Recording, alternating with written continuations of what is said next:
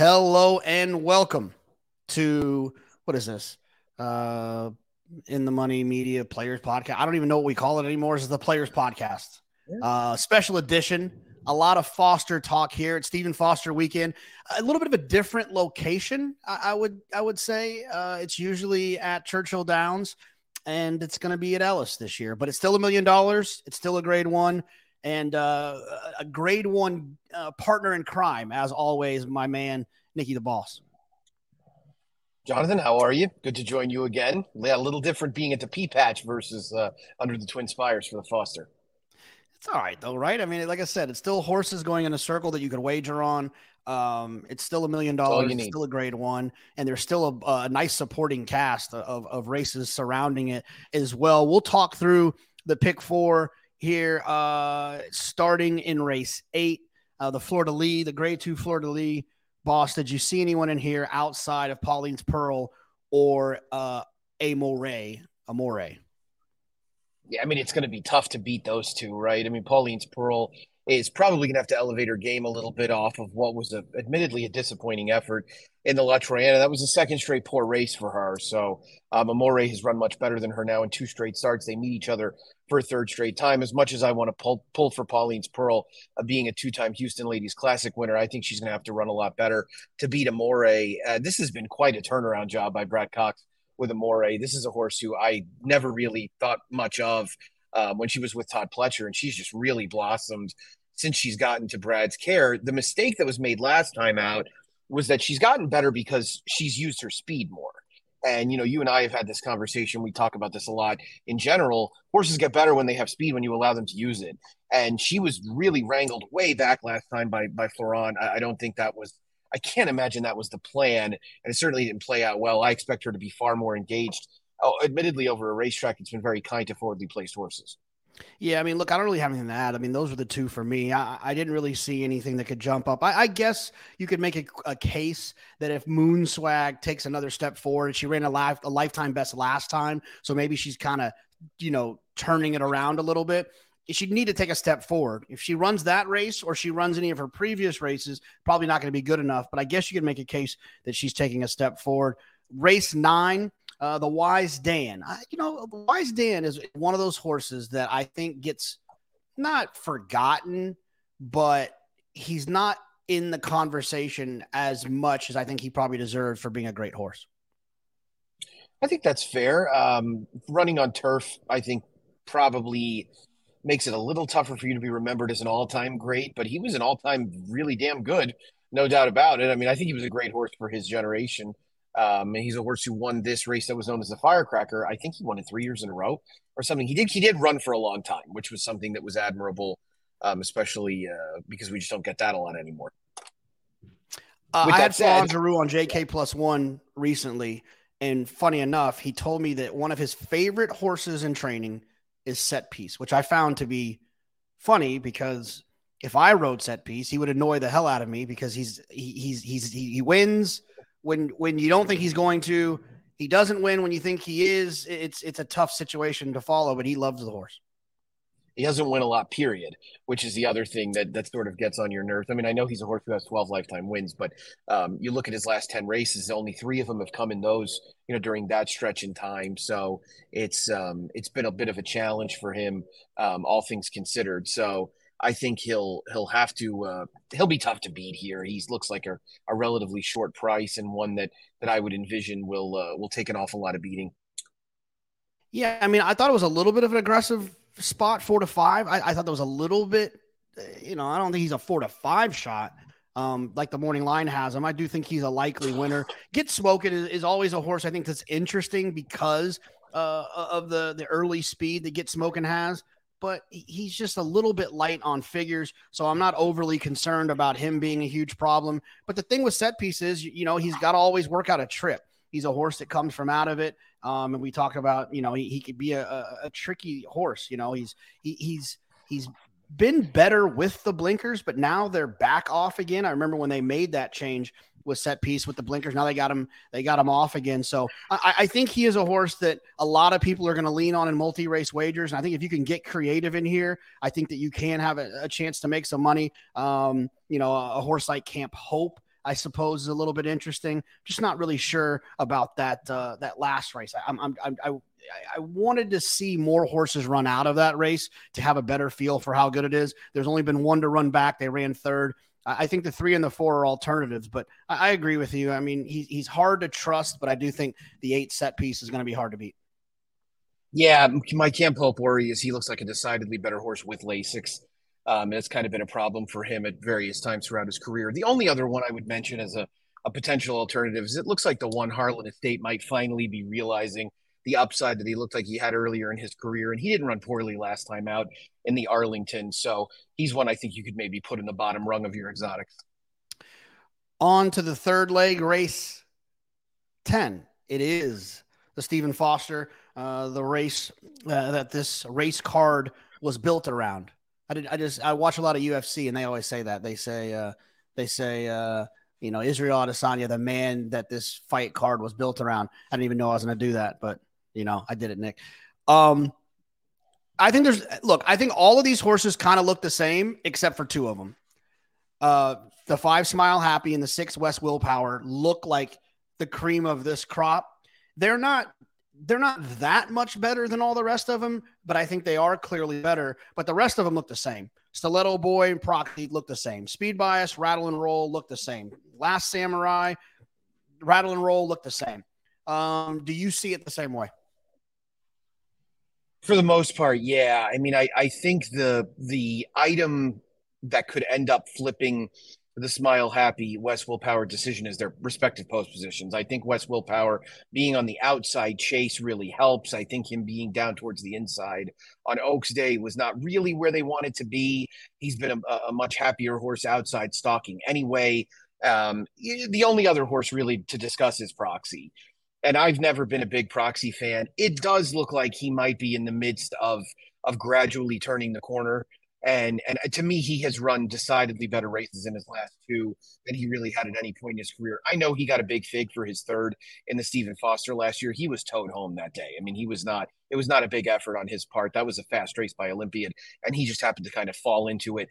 I'll tell you, the Oakland handicap was weird. I went back and watched the replay a couple of times, and shockingly, I actually cashed a ticket on the race. That's why I probably had to watch the replay to see just how it's done. I thought he was dead around the turn. Like I thought he was getting nothing. And then all of a sudden he started running again in the final 100 yards and made this big late push to get up by a head. He's a horse with a lot of talent. He doesn't really have the most attractive running style for a place like Ellis. He's going to need to make up a lot of ground late. My pick firmly is West Willpower. I think he turns the tables here, and I think he gets the right trip stalking on the outside. Yeah, I mean, some of his races in the spring were just outstanding, standouts. And I do, I agree. I think that there was conversation on Oaks Day of whether or not being on the inside is where you wanted to be. He spent the entire race down there. I think some people will look at that and say that he didn't set terribly fast fractions and he just kind of spit it out. But it's one of those deals. Like he's the type of horse that can help you identify on a day there's a bias or not. He was extremely well bet. He's by great connections. He got an easy trip on the inside and spit it. And that's a huge indicator to me that that's probably not where you want it to be. And so I think he will bounce back. I think he will run better. I think if you don't use West Willpower, or you don't feel like he's the one or Smile Happy's the one who ran extremely well in the Ali Sheba, there's like I said, I feel like the rest of them all look the same. So I think I'm leaning on the single West Willpower and let the other ones beat me. I like that approach. I think that's probably the best way to do it. And, we'll see how things shake out early with Speed Bias as far as how fast he wants to go. He went fast last time out on pace figures. If he's able to run, the similar type of fractions, then everybody's going to have to work a little harder early to stay within range. So I'm going to finish this entire pick 4 with back-to-back singles. There's a horse in race 11 in the Tepin that I'm absolutely in love with. I loved her debut at Saratoga. I loved when she broke her maiden at Saratoga, and I liked her in the Breeders' Cup Juvenile Filly where she did absolutely Juvenile Filly Surf where she did no running, but she came back and showed that I think she is what I thought she was, and that's Chagira, the 5 horse. I'll be singling that one. Boss, what are you thinking in here? Yeah, I mean, she's the horse really worthy of all the conversation in here because I mean, I think a lot of us really, really kind of fell for her, as you said, last year at Saratoga, running into Pink Hugh and then coming back and just walloping a field on the turf the day after the Travers. Phil Bauer has had an incredible run the last couple of years at Saratoga. He started nothing but live horses. And I think we're seeing a horse that really is going to start to come into her own as a 3-year-old. I thought that comeback race was really strong. I'm not worried about her running without Lasix. She ran well without Lasix last year on numerous occasions. And Heavenly Sunday's kind of a fraud, right? I mean, there's nothing you're supposed to really believe in with her. There have actually been more poor performances out of that Edgewood than good ones. So I'm willing to take a full scale lean against her anyway. There's some other speed signed on in here, and Zajara's not letting her get far away no matter what. So I'm looking forward to seeing how she performs in a bit bigger spot. The Foster card gets started at 11:45 a.m. They got 11 races, and obviously including the 10th, the mile and an eighth, grade 1, Stephen Foster. That race will go off at 4:26. We just talked through the pick 4, which will start in race 8, the Fleur de Lis. It's an all stakes pick 4. You know, I love an all stakes pick 4, boss. I appreciate you taking the time to talk about this Foster with me, and good luck if you're playing it. Thank you, my friend. I noticed that you rattled off all the times in Central Time. I know your heart's still in the Central Time zone. Oh, is it? What is it? Is it Central? It's 11:45 Central. Yeah, well, Ellis is in the Central Time zone. Is So it really? it is, yeah. That's I tried to explain to Raylu last week when he was complaining about the post time that it was actually 12:45 Eastern time. So he didn't fall for that. I will say this, and I know you agree with me, and I dare anyone to challenge me on this because I'm 100% certain that we're right. The best time zone in the world for sports and racing is Central. 100%. It's the most well-rested time zone, right? 10 o'clock news, 7 o'clock prime time, noon football kickoffs on Sundays. I don't know how anybody does anything different. 11 a.m. big Saturday kickoff for college football. It's the best by far. Pacific's too early. Eastern's too late. I completely agree, Nick. It's the smartest thing we probably said on this entire podcast. If you have any arguments about that, you can comment, you can tweet at us. But I'm very passionate about this one. Yeah, we're not wrong on this one. No way. You're not convincing me.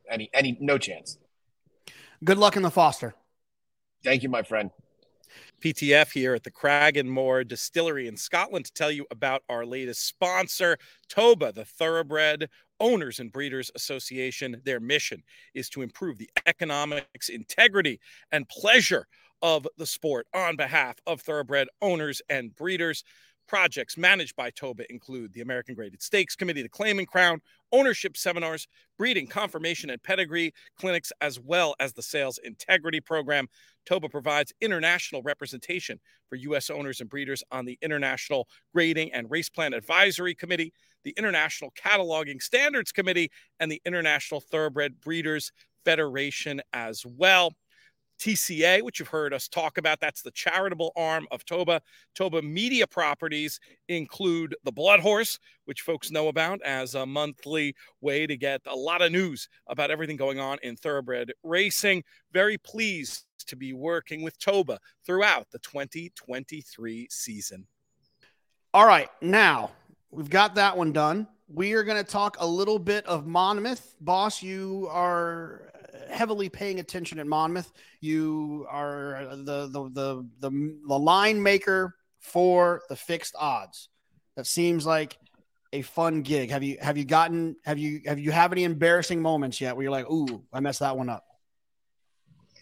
No, fortunately, so the guys that trade the fixed odds for bet makers are really good and they're really familiar with this. So, it's a little bit like betting with a bookie and they'll just, they'll adjust on the fly. We got hammered last year a couple of times by horses trained by Juan Avila. And so, one of the things that you can do in the fixed odds market is you can put horses basically whatever price you want.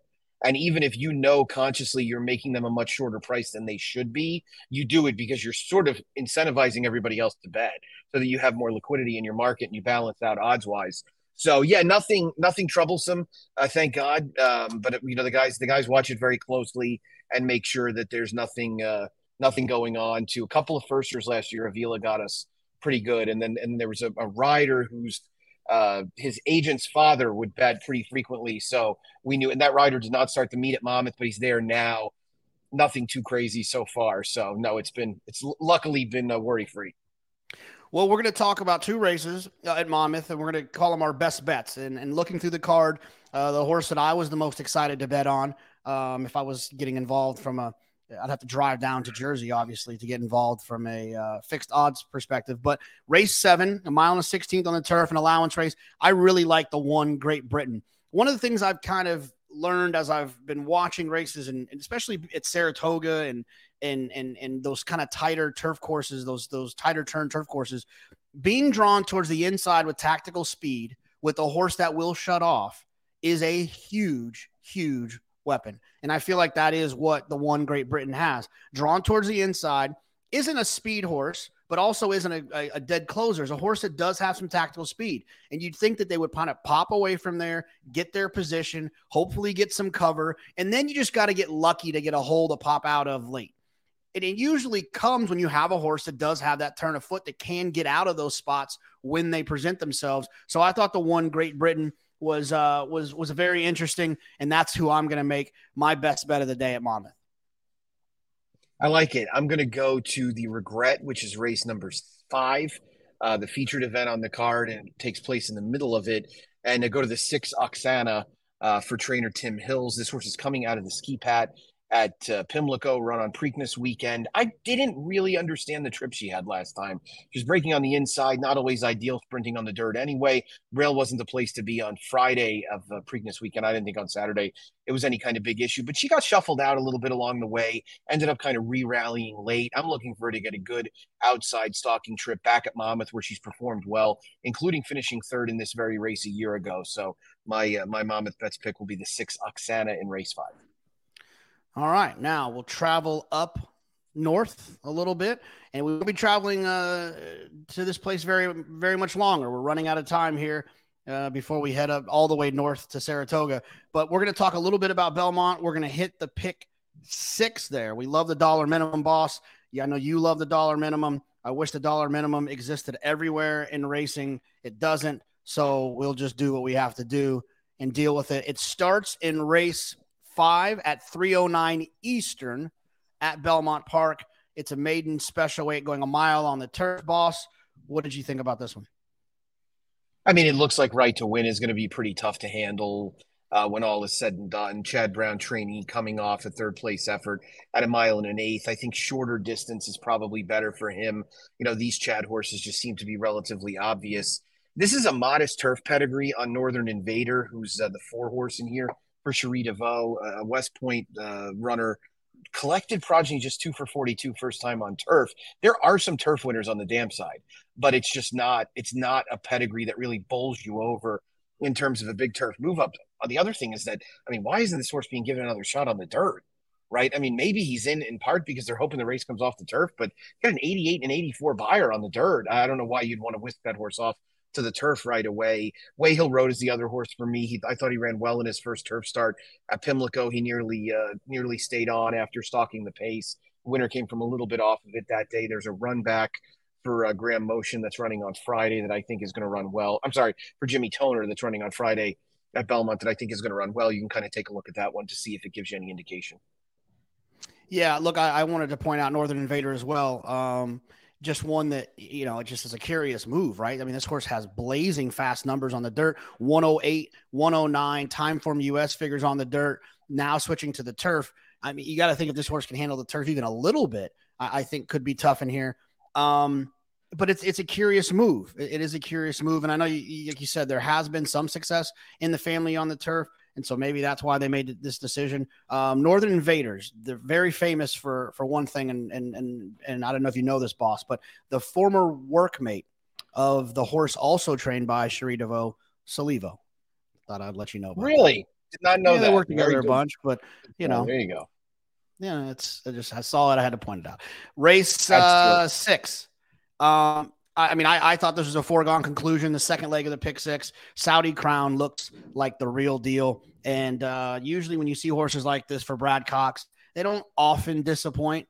If they look like they're going to run really well, they've been running really well, they typically show up in their 3rd career start and continue to do so. Yeah, I mean, and the one thing about Brad too is that Lasix off is no issue for his barn. He actually has remarkably good numbers, better than a 30% strike rate and a big time positive ROI. Lasix off. This horse does look a little bit like not so much Strobe. I don't remember the other horse's name. The one that lost to the Jimmy Chapman horse in the Gold Fever a few weeks ago. Had run 2 big races to begin his career and then came up to New York and kind of underperformed a little bit. I was at Keeneland the day Saudi Crown broke his maiden. He ran great. And I thought he came back with what looked like a decidedly more workman-like type effort. He might actually be a horse who's a little bit better with a target. That's rare. Most speed horses are better on the lead. To me, it's between him and Fort Bragg. I'm not going to shortchange Fort Bragg. I think his last race, the Pate Mile, was very, very good. I think he'll get a good trip on the outside. I wonder if he might be better, from 7/8 to a mile. And that's obviously what Bob Baffert has decided. He did leave him in New York after he was scratched from the Woody Stevens in order to run here. So yeah, just those two for me. Anybody else would be a big surprise. Race 7, we got an allowance race, boss, and Timeform US says that horses on or near the lead are going to have advantageous trips. What did you think in race 7? I'll tell you what, it's a tough race. I mean, if you like horses that are going to be forwardly placed, you're probably going to gravitate towards Daddy Knows to an extent. Verratti is a horse that's been really hard to figure out for Todd Pletcher. It looks like he may have just gone bad of late as well, beginning his career so sharply back in 2021. And he came back and, little did we realize when he ran into Conager at Keeneland, that Conager was going to end up being a pretty good horse. He was like 70-1 when he beat him that day. He's a horse that on his best day could contend. Brewpub has had new life since Rudy Rodriguez claimed him, winning a race against New York Breds and then coming back and running a very good second behind Awesome Native when he was a little bit against it from a pace perspective. He figures to be a horse at a mile that can be somewhat within range of the lead. I didn't really have a strong lean here. This is a race where I'm going to use quite a few horses. I'm not going to monkey around with it too much, because I will also tell you that South Street is a dangerous horse. This is a Linda Rice claim that you'll see generally move up. And she claimed this horse off of Bill Mott, to me, because she probably feels like he is a distance type. And she's been doing really well with these kind of horses, Tonal Impact, Movie Moxie. These are horses that have won in recent days, and Tonal Impact's going to a graded stake next week, that were distance types that she took off the claim with an idea that she was going to have success with them going long. Yeah, before we leave race 7, boss, I do want to mention the one Bad to the Bones, who since switching from Graham Motion's barn and making that ever so important equipment change for male horses, this horse has run on May 3rd at Churchill, ran a lifetime best, and then comes back on May 28th and runs another lifetime best. This horse seemed to be trending in the right direction. The change of scenery and the change of equipment, the gelding, I think, has made a huge difference in this horse. And I think Bad to the Bones, if they can stay a little close, I worry possibly falling a little bit back far out of it from the inside post could be tough. But I think as a horse, this horse is trending in the right direction. When you have a little less to live for, you run faster.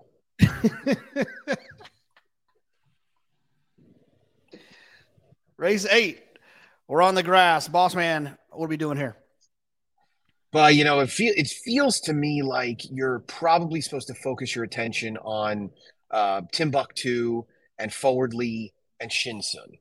Those are the ones that I kind of want. The interesting thing to note about this race is that the rail is coming down on the Widener. And when the rail came down on the Widener Belmont week, I don't want to say it was an enormous bias, but it really felt like it was advantageous to be towards the inside. At least that's the story for why I'm going to bet against Caravel next time again, because I might as well just keep betting against her. But I mean, it felt like you were better off being towards the inside. It felt like if you tried to make a prolonged wide move, you were probably a little bit up against it. Shinsun is an interesting horse. He's kind of a pet horse of mine. He's had a number of bad setups, and he's overcome them a couple of times with that win in his debut, despite it being a slow pace. He came back and ran well in his first try against Winners, despite it being a slow pace. He got no setup last time at all, and he still finished well. So did Timbuktu. I'm going to use those three and just kind of go on with it. I didn't really find anybody else that lit my fire. I think the other ones that are contenders really are outposted, like the 12 Kingfish Stevens. Race 9. It's the return to the races for Weyburn, but with Todd Pletcher. And look, I think that this is a horse that has always shown some talent, always shown some ability. And he's run well off of layoffs in his career. You know, when he has breaks, he runs well. And I've just have this feeling that for a trainer like Todd, who I would presume trains harder, is harder on their horses in terms of getting them ready in the morning than a Jimmy Jerkins or a Brendan Walsh. I do feel like we're going to see a big performance out of Wayburn, fresh. Hasn't run since Derby weekend with a little bit of a break. And I think he's going to be, I think he could be tough in here. I'm not going to make too many Quality Road comparisons, but that was Quality Road was a Jimmy Jerkins to Todd Pletcher trainer switch as well. Wayburn's a horse who's always had a great deal of talent. I mean, he won the Gotham as a 3-year-old early in his 3-year-old season and performed very well in that race. He's always kind of hinted at having grade 1 type ability. And I thought he ran well in the Westchester. I mean, no shame in finishing in a photo for second with Zandon, who, or actually he wasn't in a photo. Zandon was in a photo for second in the Met Mile. He lost second by 3/4 of a length to Zandon, who came back and ran very well, all things considered. I mean, I thought Zandon ran his race in the Met Mile. He ran into the best horse in training. So I thought Wayburn was very dangerous. You know, I think the horses that generally have been in this division are okay. They're not great. You know, and I speak mainly of Candyman Rocket and Little Vic, both of whom look like they could win, but they're not ones that, you know, you're really dying, you're bending over backwards to bet. I think they're probably the other horses that you would want to use in here, especially Little Vic to me, who's got a little bit more early speed. And even though the connections kind of said, you know, they were obviously underwhelmed with his effort in the Carter because he bled. If you're a Time Farm US user, it was one of his best races to date because the pace in that race was extremely strong. And he kind of looked Today's Flavor in the eye in that race. And, you know, Today's Flavor is a horse that on his best day can be very, very fast early. So I'll give a slight nod to Little Vic, but I'll have a Wayburn in there as well and a little bit of Candyman Rocket. And to wrap it up, in race 10, we've got maiden claimers on the grass, the way we like to end it in NYRA. What were your thoughts here? You know, I went back and watched the replay on the one Aula last time out because it's just a strange running line. You don't see a horse go from 5.5 lengths out to 10 out without there being some type of issue.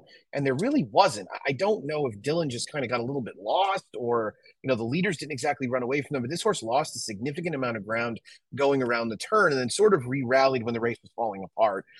So it's probably one of those that's not as good as it looks on paper, but it also wasn't ideal. So I think you kind of have to use that one back. The horses that are coming out of the common race, that a number of them are in here, is that May 19th event that I just mentioned, where Awesome Force went to the lead and set a pretty quick pace before getting run down late. You know, with all due respect to Joey Martinez, this horse is getting a pretty big jockey change to Ruben Silvera, who's going to put him on the lead and probably try and wire them from there. You know, this is a mile and a 16th on the inner where speed plays significantly better than it does on the Widener course. So I'm going to use I'll definitely use the aforementioned Awesome Force, who I think can be very dangerous on the front end. And, you know, the other horse that I think, even though you kind of have a hard time warming up to him, you have to use as Your Mission, who is collecting a lot of defeats and excuses, but has run well enough at least to be a contender. Boss man, we've got a couple more weeks till Saratoga. I hear you're coming Travers. Is that going to be your only appearance?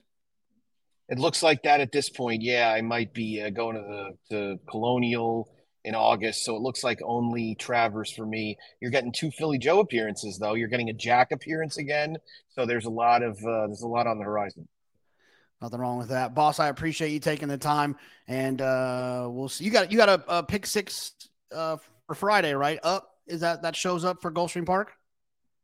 Yeah, it's a plus show. I have it recorded. I just got to send it over to be put up there for Gulfstream for the mandatory payout in the Rainbow Six.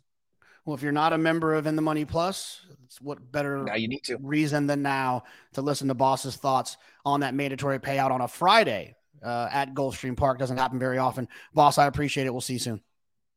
Thank you, my friend. See you soon. Take care. Drew, what's going on? I'm going to start calling you the King of Toronto. Hey, I'm doing good. Got a bunch of in-laws up here for July 4th up in Michigan, and we're just going to have a good time of it. How about you? How are you?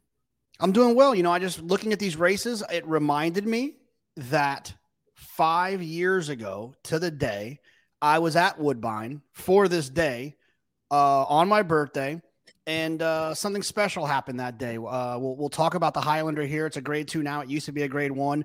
When I owned my little 0.5% long on value because our friends at 10 Strike Racing let me in there. We won a grade 1. So I am a grade 1 winning owner, and I just didn't want anyone to forget that.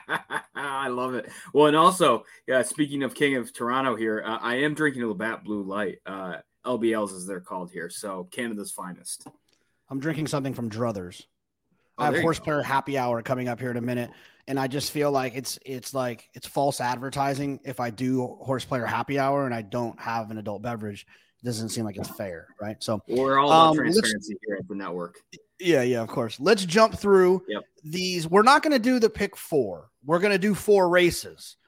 Starting in race 7, we'll let you handle, and I say you, I mean those at home, handle race 11, the maiden claimer, the $10,000 maiden claimer on your own. We're going to focus on the stakes.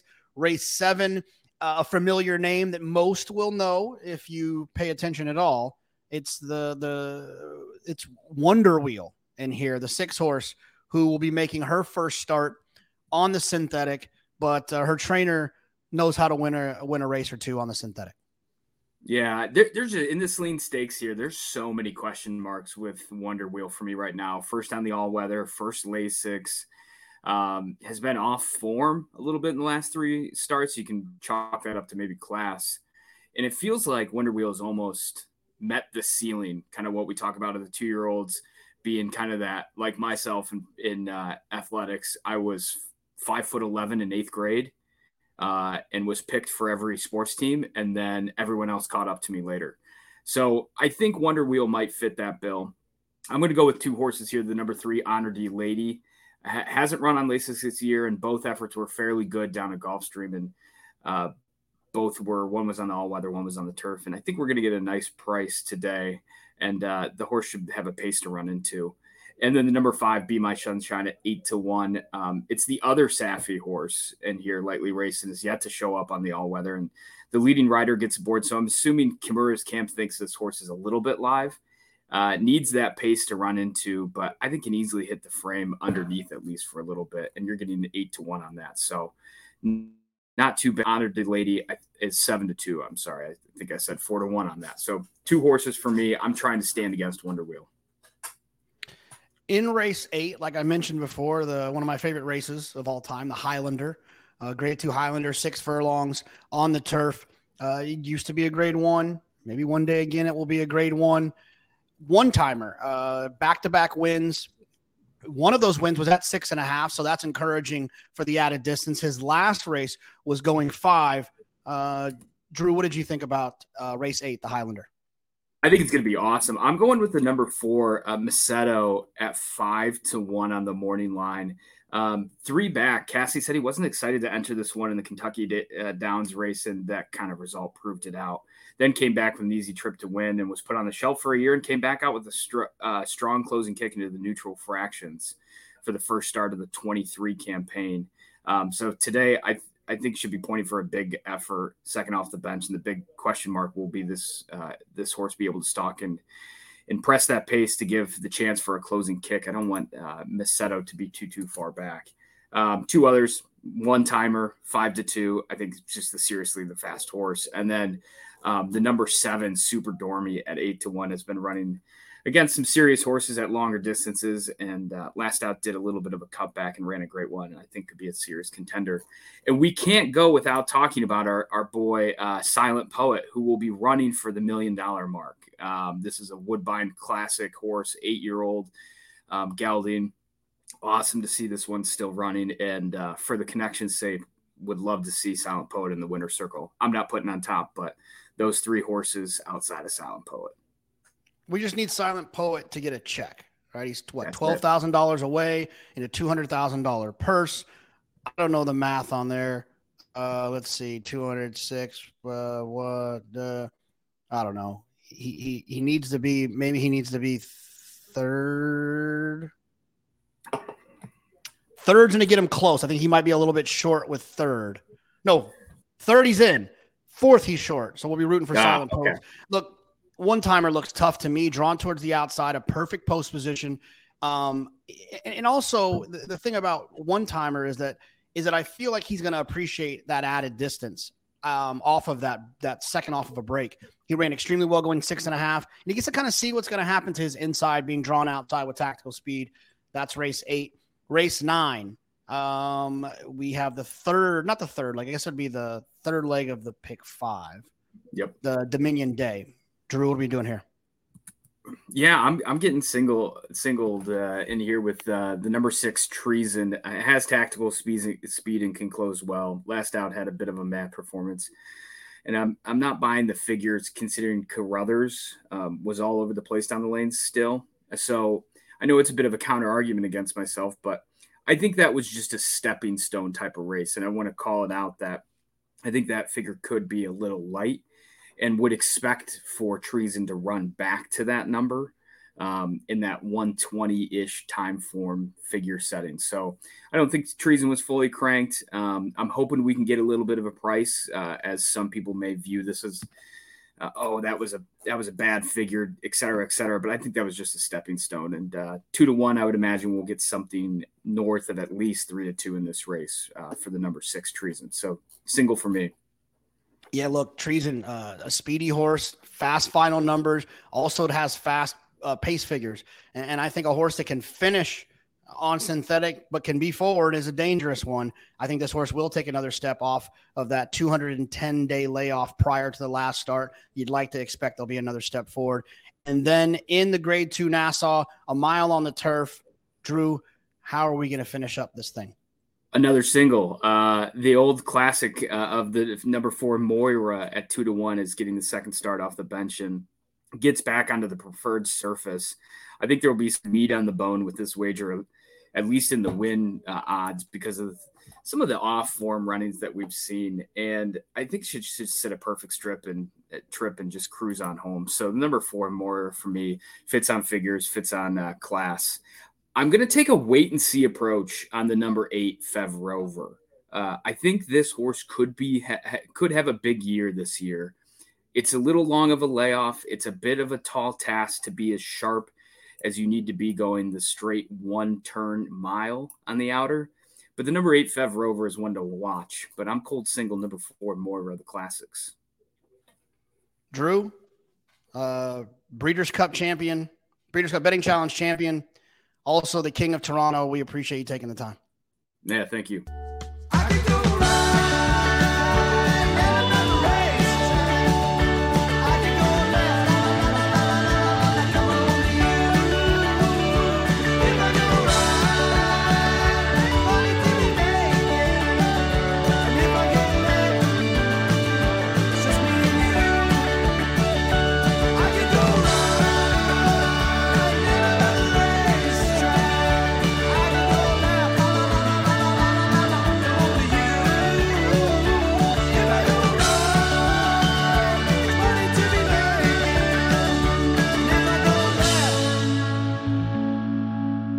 Just me.